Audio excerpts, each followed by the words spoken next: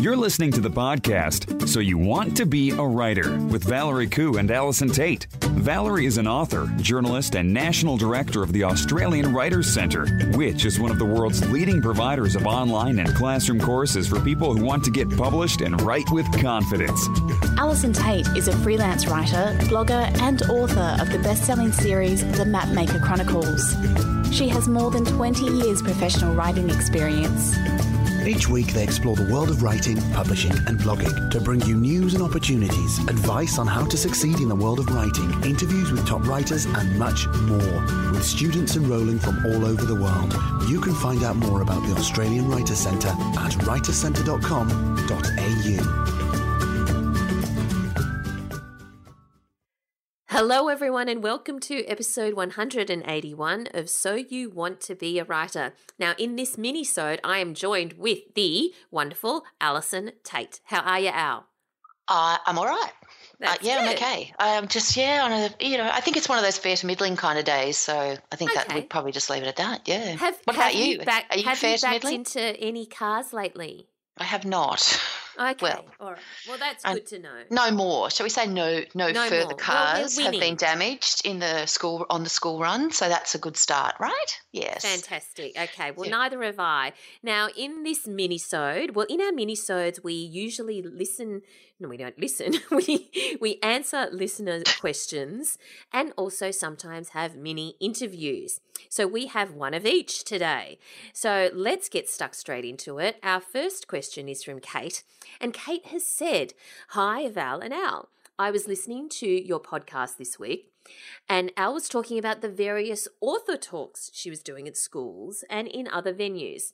I was wondering whether on one of your podcasts you might be able to elaborate a bit on how she develops content for these talks, tips on engaging with children, and on how to promote your talks and get an income stream out of it."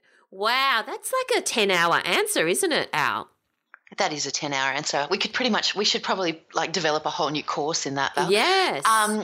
So yes, it is a very big question. It is a very big question. So I will address it a little but we don't have 10 hours for me to go into all details. I will say that before I ever did a single course, before I ever did a single talk, I did do a course with the amazing Deborah Abila, who went through how she went about doing a children's author talk, and I think. It is definitely worth doing something like that because it is I understand, Kate, it is a very, very daunting thing to do for the first time that you ever do it because there is that whole thing of not knowing quite what's what. So I would say my first tip would be to go and actually have a look at what other authors are doing in some way, shape or form. So if there's even if it's a library talk or if it's a bookshop talk or whatever, go and see what other authors are actually including in their talks, how they go about it, whether they're dressing up in fairy wings, which some do, or not. I personally don't because it's not really relevant to me, but if it's relevant to you and your book, it might be a thing. I saw the fabulous Zanny Arnott doing Zanny Louise, actually. Zanny Louise, yes. Doing an author talk wearing she had like a little kind of hat thing on that had bear ears on it, and she looked amazing because her book, of course, is about a bear. Go and see what other people are doing. If you can get along to a school talk, if there's authors coming to your kids' school or somewhere in your neighbourhood, go and see what they're doing because author talks come in all shapes, sizes and variations, and it takes a little while. It's like writing a book. It takes a little while to work out how it is that you go about doing it, how you do yours. So that would be my first tip. My second tip would be to keep it relatively simple. I think that things can get very, very complicated very, very quickly depending on the number of children that you have involved in your author talk. I do several different workshops, and I also have a general author talk that I take to schools, and I'm actually working on a new one at the moment because I have a new book coming out, in September, so that I will need to slightly change things up a little bit for that. So, but you want to basically keep it as simple as possible. You have to remember, the largest number of kids I've spoken to was about 360. And it is not easy That's to hold. lot. It was a lot. It's not easy to hold the attention of that many kids for, 45 minutes to an hour. So How old were they? Oh, they ranged in age from grade, I think it was 4 to 6. Wow, that's hard. Yeah, it was the second or third talk that I ever did. And I have to say, it was a little bit like, I think once you've done something like that and it's gone okay, it gives you an amazing amount of confidence to think that you can manage that many kids all at once. Because that particular author talk I do is just me and my books. Like I don't even have a PowerPoint for that one. Like it's a really straightforward kind of, chat. So it's really, I always need a little lie down after I do it for a large number of people, because you're putting out an enormous amount of energy. Like there's a lot of energy involved in hanging on to that many kids. So, so it's keep it simple so that it's not going to be too difficult for you to kind of like, you need to be able to upscale it, downscale it, do whatever it is that you need to do with it for the number of kids that you're talking to. So I would say that would be important. Keep it simple.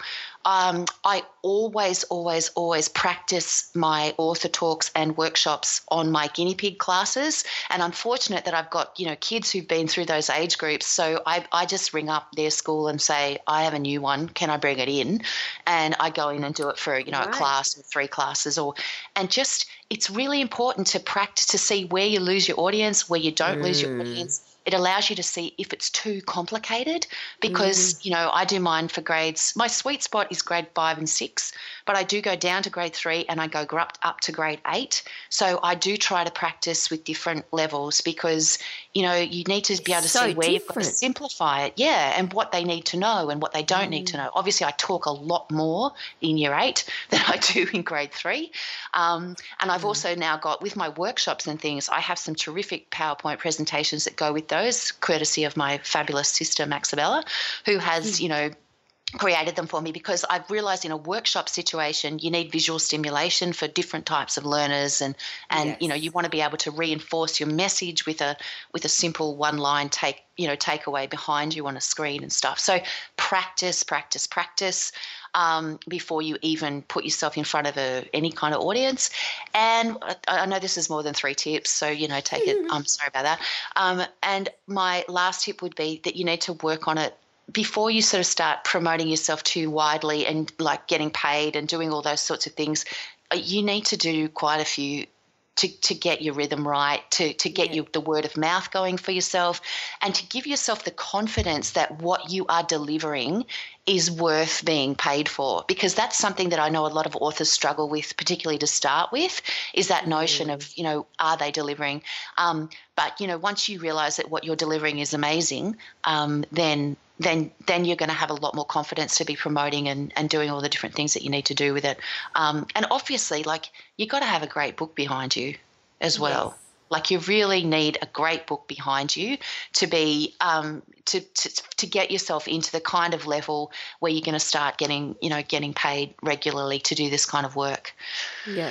Absolutely. That's fantastic. Well, as you can tell, Al could go on for another 10 hours about it. Seriously. And I'm still learning. I'm still learning. I've been doing author talks and workshops for about 3 years now, and I've done them at a whole range. I've done them at festivals, I've done them in schools, and I'm still learning the best ways to do things. And I learn from other authors. Every time I go to a festival, I try to catch at least another 2 or 3 authors doing their thing, so that I can see what other people are doing and how it works. And should I be incorporating different things? Like, I saw Oliver Pomervan do his, and he does a bit of stand-up comedy work as well, and you can see that in his talks. And he has this whole range of stuffed animals, and like, I'm never going to do that. That is not my style, because you've got to work through your own style as well.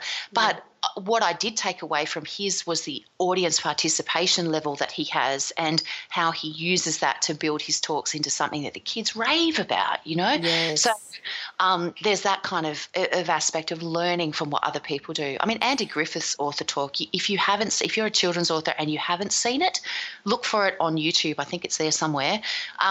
It is so, because obviously we're talking about someone who has been doing this for 20 years. Yeah. It's so relaxed. It's so engaging, and kids just adore him. And he's just, because he's so, he's not, he kind of gets up there in his T-shirt and his jeans and he just sort of like chats away and tells them funny stories and they just all, think he's a god. And I think, like, again, it's probably not something that I can do, but I like his relaxed approach, and it's been quite informative on the way that I go about my talks and things as well. So we're not quite at the 10-hour mark yet, so I may as well ask another question. Right, and that is, do most of your author talks come directly through you or through your publisher or through some other means, as in the invitations to speak at places? Well, interestingly, they come from a few different sources now. When I first started out, the first ones that I did came through my publisher.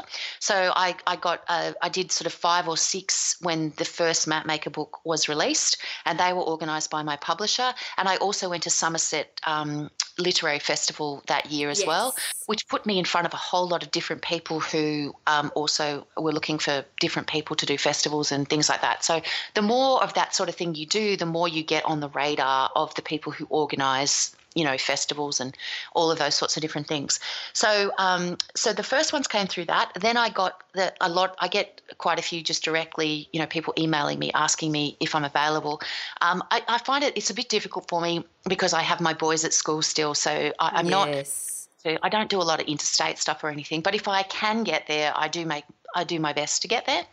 And then I also now have an agency, so I am represented by the Children's Bookshop Speakers Agency, and the talk that I did a couple of weeks ago to the teacher librarians was organised through that, and I would imagine that I will probably get some work out of that down the track because people have now seen me speak, listen to what I have to say. I talked about my books and what I'm trying to achieve with my books, and that was an interesting one for me because that's the first time I've ever spoken to just a purely adult audience purely about my books. Like generally I'm speaking to adults about writing or social media or something like that, or I'm talking to kids about writing and my books. But this notion of getting up and talking about why I wrote the books, how I wrote the books, the inspiration, all of that sort of stuff to a group of adults was just a whole different ballgame. So every time you do one, you're sort of having to reassess a little what you're talking about and how you're going to do it. And so that was quite interesting. So word of mouth is probably one of my biggest sales points now, I guess, because I do have done quite a lot of schools, and the librarians or the teachers who've organised me have liked what I've done, and they've told other people about what I do, and and I get repeat bookings as well. There's a couple of schools that I go to every single year and do a couple of days at, which has been really great. So it's like all aspects of writing and publishing. You have to put in a lot of work, and then it builds slowly, and it's word of mouth, and it's all of those different things. All right. So, Kate, hopefully you've got quite a bit of an answer there for you. Now, if you have a question that you would like us to answer, then email us podcast@writerscentre.com.au. That's podcast@writerscentre.com.au. Now, let's move on to our interview for this week. Now, our interview is with Anne Tonner, and Anne won the 2015 Finch Memoir Prize, which is absolutely fantastic. Congratulations, Anne. And her book is called Cold Vein.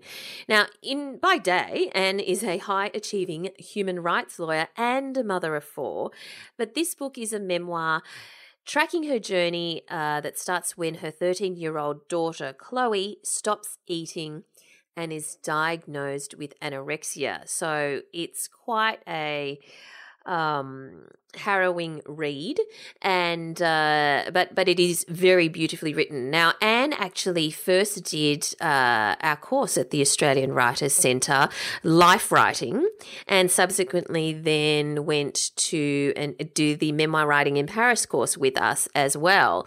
And it's taken her a little while to get this book out because, as you can imagine, it's not an easy book to write, but she is now committed to her life as a full-time writer. She's addicted. She's got lots of ideas for other books, and the proof is in the pudding because she has won the 2017 Finch Memoir Prize. So let's have a listen to Anne.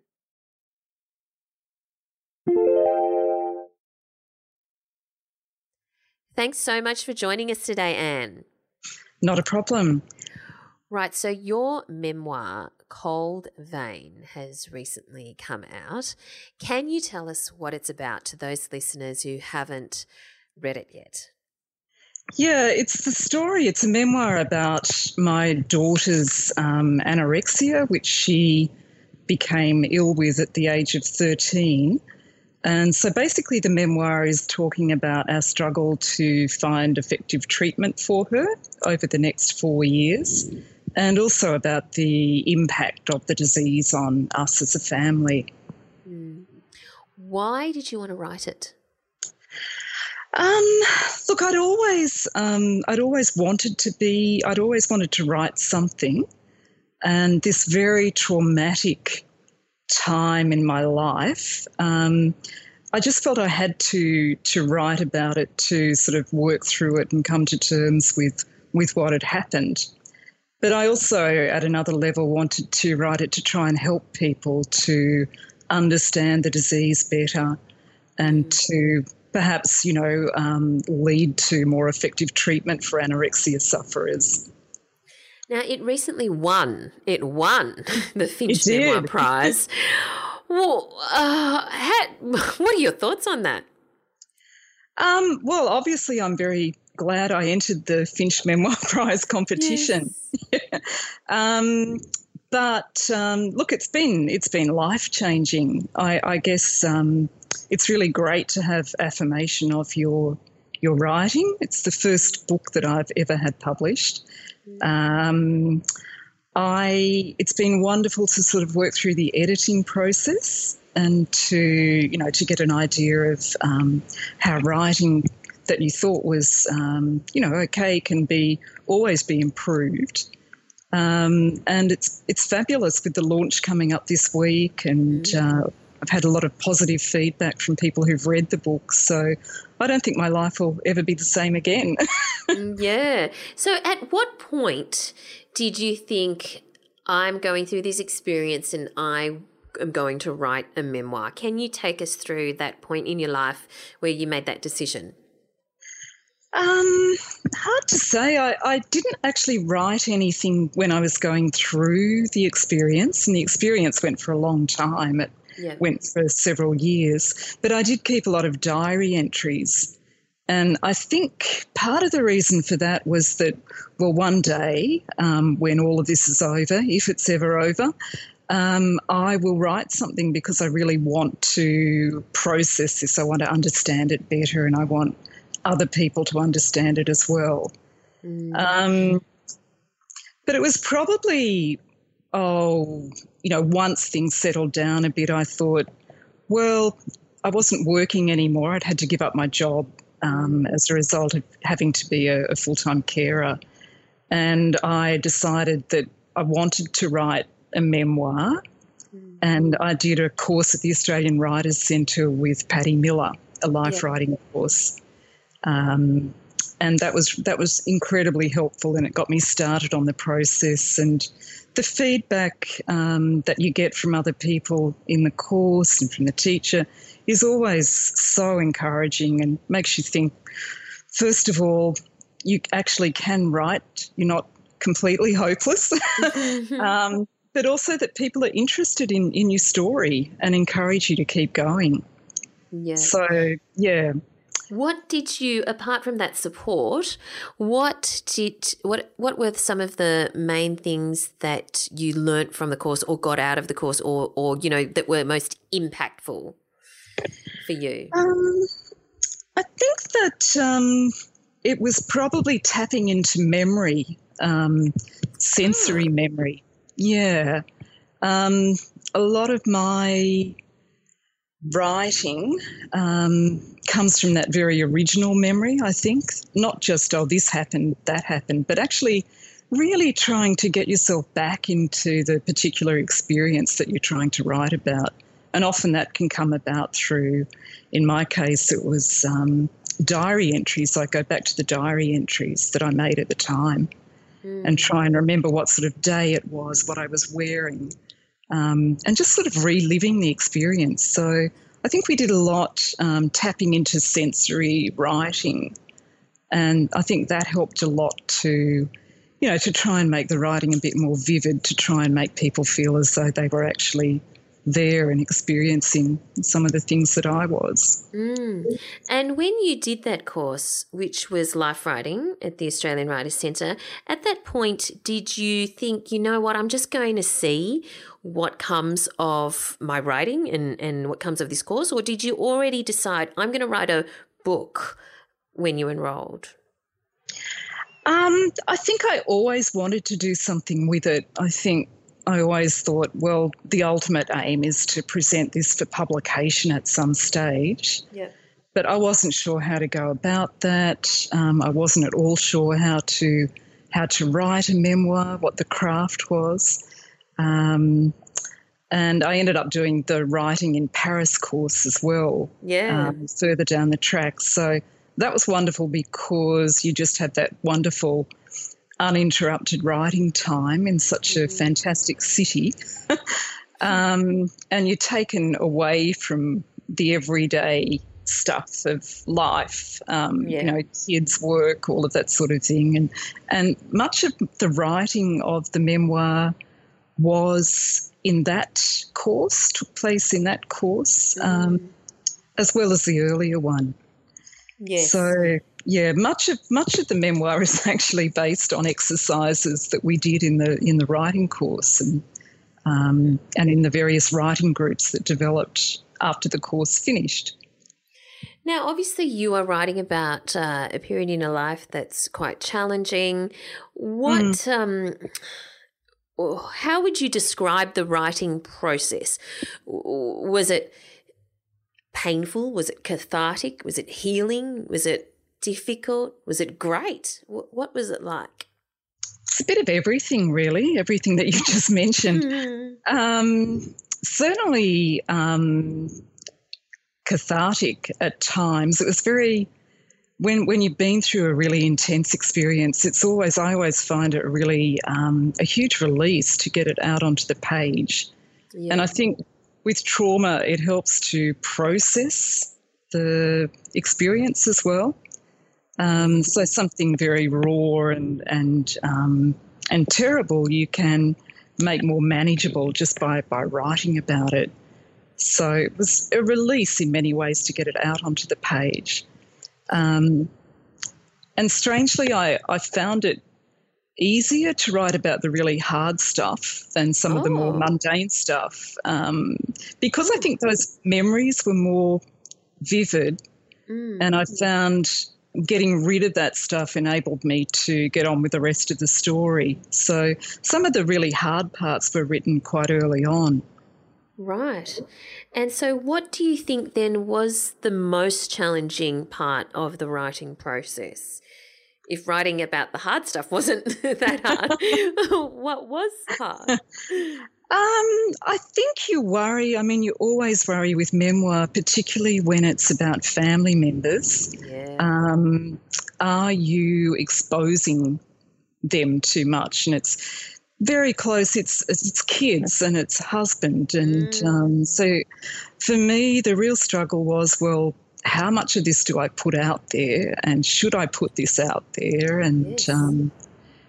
In the end, it came down to a couple of things. I sort of balanced or weighed up the whole equation and thought, well, it's important to tell the story and this will help people, and I can perhaps tell it in a way that, tries to maintain the privacy as much as I can of my daughter and my other children. So I've changed names and places and that sort of thing. But also it was the kids themselves that said, when are you going to finish that book? Wow. And I think I said at one stage, look, I'm just really worried about what people might think of us. And one of the kids said, well, if you worry about that, Mum, you'll never do anything. Yes. So that was sort of the cattle prod that spurred me into finishing the book, and later that year I entered it in the Memoir Prize.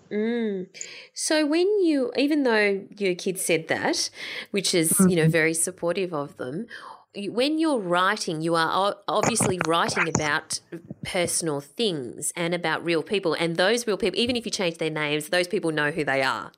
Sure. So what yardstick did you use, if any, to determine, you know what, I'm going to leave that out, or I'm going to put it all in there? How did you work out what to write about or what to include in the final version? Well, with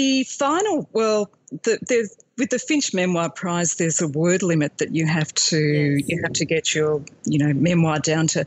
I think it was 80 or 90,000 words, and my memoir, when I decided to enter the prize, was I think 160,000. Oh, wow, that's.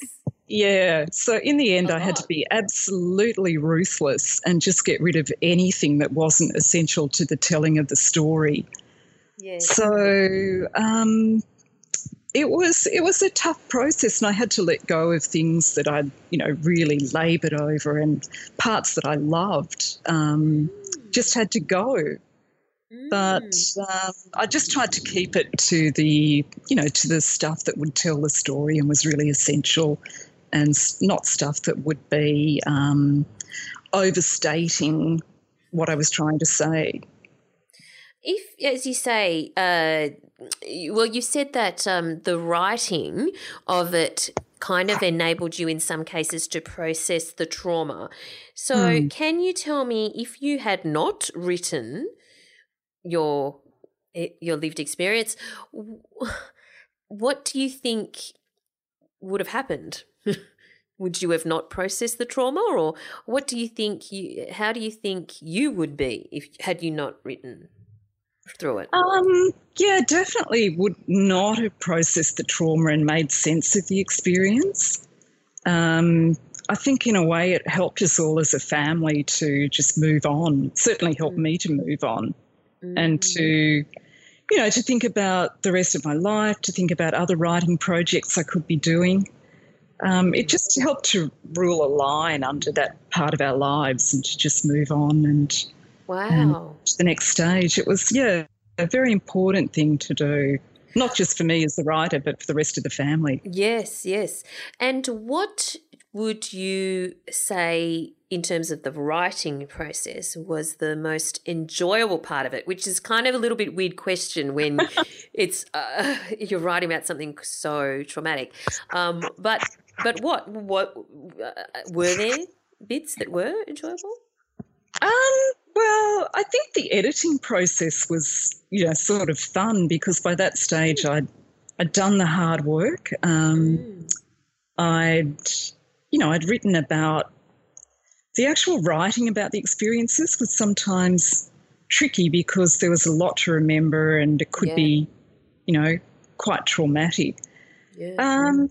But the editing, or just getting the word limit down, was quite fun because I could just sort of sit in a cafe and think, oh, well, that works, that doesn't work. And I think because I've had 30 years of working as a lawyer, I could be quite ruthless in, getting rid of stuff that wasn't essential or wasn't important. Yes. It was probably the least stressful. Right. But I love the time in Paris as well, and just having the time to really, delve into those memories and to be part of a group with other memoir writers and to get feedback. I think that was really, really helpful to have that 1 hour session with Patty Miller, where she's read the manuscript that you've done, such as it is at that time. Yeah. And to get feedback on what's working, what perhaps might not be working. But it was wonderful to get to that point, and I think that sort of compelled me to go further with it. And when you were writing it, in terms of the order in which you wrote things, did you write sort of events in your life as they came to you in no particular order, or did you follow some kind of linear pattern, or did you just write it however and then put it together like a jigsaw at the end? How did that work? Look, it was definitely a a very disorganised. It was all over the place. So basically it was if I was thinking about a particular incident that happened, I thought, well, I'll write about that. And that could be something that happened right at the end of the journey. Right. It could be something that happened right at the very beginning, but it definitely wasn't a linear thing. But it was all sort of put together at the end, chronological order. Yes. And so you are now you're a human rights lawyer, and you tell us about your day job now. Okay, so I work in a counselling service for refugees, which sounds a bit weird because I'm a lawyer and not a counsellor. But basically, my job is to help the clients of the service navigate their way through legal problems that might come up for them. So many of the clients, for many of them, the legal system can be hugely confronting because they might be from countries where there was no legal system. The legal system might have broken down completely. Or the legal system could have been the thing that was used to oppress people. So simply to have a thing like a parking fine or, a family law issue might be incredibly difficult for people from refugee backgrounds to cope with. So that's where I just try and give them a bit of a helping hand through that process and try and break down some of the fear of the legal system that many of them have. So you mentioned that you have thought of other writing projects. Are you currently working on other writing projects, or have specific ones in mind? I do. Probably got about 3 or 4 that that I have been working on, and I sort of flip between them. What kind are they? Are they memoir? Are they? Well, give us an idea of what kind of writing projects they are. Yeah, well, I'm thinking of another memoir, which is about growing up in the 1970s in the Blue Mountains. Right. But I love travel writing as well, so I'd really like to do some of that. And I love reading historical biographies. Right. So I'd like to I've got a couple of those in mind as well. Wow. So this has really given you the taste for writing, and you want to continue doing more of it. Yeah, absolutely. Well, I have a practice at the moment of writing every day, usually in the morning before I get to work and start to start to get other things in my mind. Yes. But no, I think through the process of doing courses and writing the memoir, I've got to the point where I've made writing part of everyday life rather than, waiting to get time to write. Yes. So I think that's a big change, and it's given me ideas for lots of projects and a way of, just living as a writer rather than living as a lawyer. I love it. How long do you write for every morning, or is it a time limit? Do you have a word count target? How do you determine what time you spend? It's usually determined by how late I am and what time I got up. But usually I'll try and get to the gym first for a little while, and then I'll be nice and relaxed, go to a cafe, get a nice strong cup of coffee, and then usually about an hour of just sitting at the computer and just seeing what happens. And it really sets me up for the rest of the day. And I just feel on days I don't get to do that, I feel a lot more sort of stressed and, Right. But it's so just... do you write in the cafe or at home? Usually in a cafe because there's less distraction. I can't go on the internet usually. So, usually in a cafe, and that's the time of day that suits me best as well. Yeah, right. And so when you presumably you're writing about one of your 3 projects, at the moment. So tell me, obviously you've made this a part of your daily life.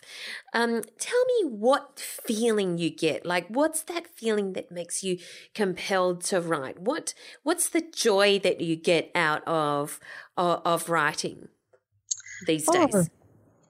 I guess it's I love seeing those connections form between different ideas. Because I'm mainly working on my memoir project at the moment, it's really fascinating to see how memory works and how different memories can come up, and often they come up in a sort of sensory way. But yeah, it's hard to explain. I know that I'd much rather start the day with writing than just go straight to work and, get straight into the sort of stressful work that I do. Because it gives you a sense of relaxation, or because you've ticked something off, or what? I guess it's just another, it's an escape from the rest of life. It's just a space that you give yourself to be creative. Right. And that carries over into many aspects of your everyday life and gives you, it certainly gives me a greater sense of well-being. And I love it. Yeah. Oh, good. I think it's great that you're saying it's an escape from life, which presumably is what it's doing now. Because when you were writing your memoir, I imagine it was anything but an escape for life, because you were delving deeper into your trauma. But somehow through that, you have now found it to be a great outlet, and as you say, a stress reliever or an escape. Is that right? Yeah. Well, I guess in the work that I do, one of the big risks is that, because you're listening to stories of terrible trauma that other people have had, you have to be very careful about vicarious trauma and the risk of taking on the trauma of other people. So we're very big where I work on self-care and looking after yourself and doing things that make you feel good so that you can actually cope with the work that you're doing.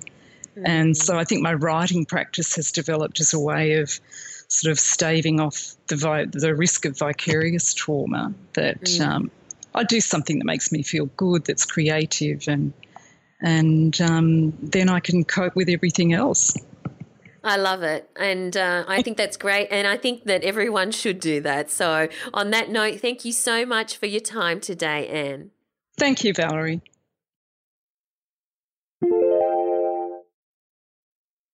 There you go, Anne Tonner and her book, Cold Vein. Oh, I just think it's amazing. She's gone from doing a course to winning this incredibly prestigious prize. I go Anne. That's all I can say. Very prestigious. Amazing. Absolutely. Congratulations to Anne. And this is our mini-sode, Al. So this brings us to the end of this week's episode. Where do we find you online? Despite the fact that I talked for so long, it's actually just a mini-sode. You'll find me at AlisonTait.com, ALLISONTAIT.com. You will find me on Twitter at AlTait, ALTAIT, and you will find me on Facebook and Instagram at Alison Tait Writer. And you'll find me at Valerie Khoo, that's KHOO, on Twitter and Instagram. And feel free to connect with me on Facebook. I'm the Valerie Khoo that lives in Sydney. And of course, you'll find all of the show notes and links to anything that we've mentioned in the podcast at soyouwanttobeawriter.com.au. Thanks so much for listening, everyone, and we look forward to chatting to you again next time. Bye. Thanks for listening to So You Want to Be a Writer. You'll find the show notes at writerscentre.com.au/podcast, or sign up for our awesome and often hilarious weekly newsletter at writerscentre.com.au/news, where you'll find writing resources, giveaways, competitions, and much more.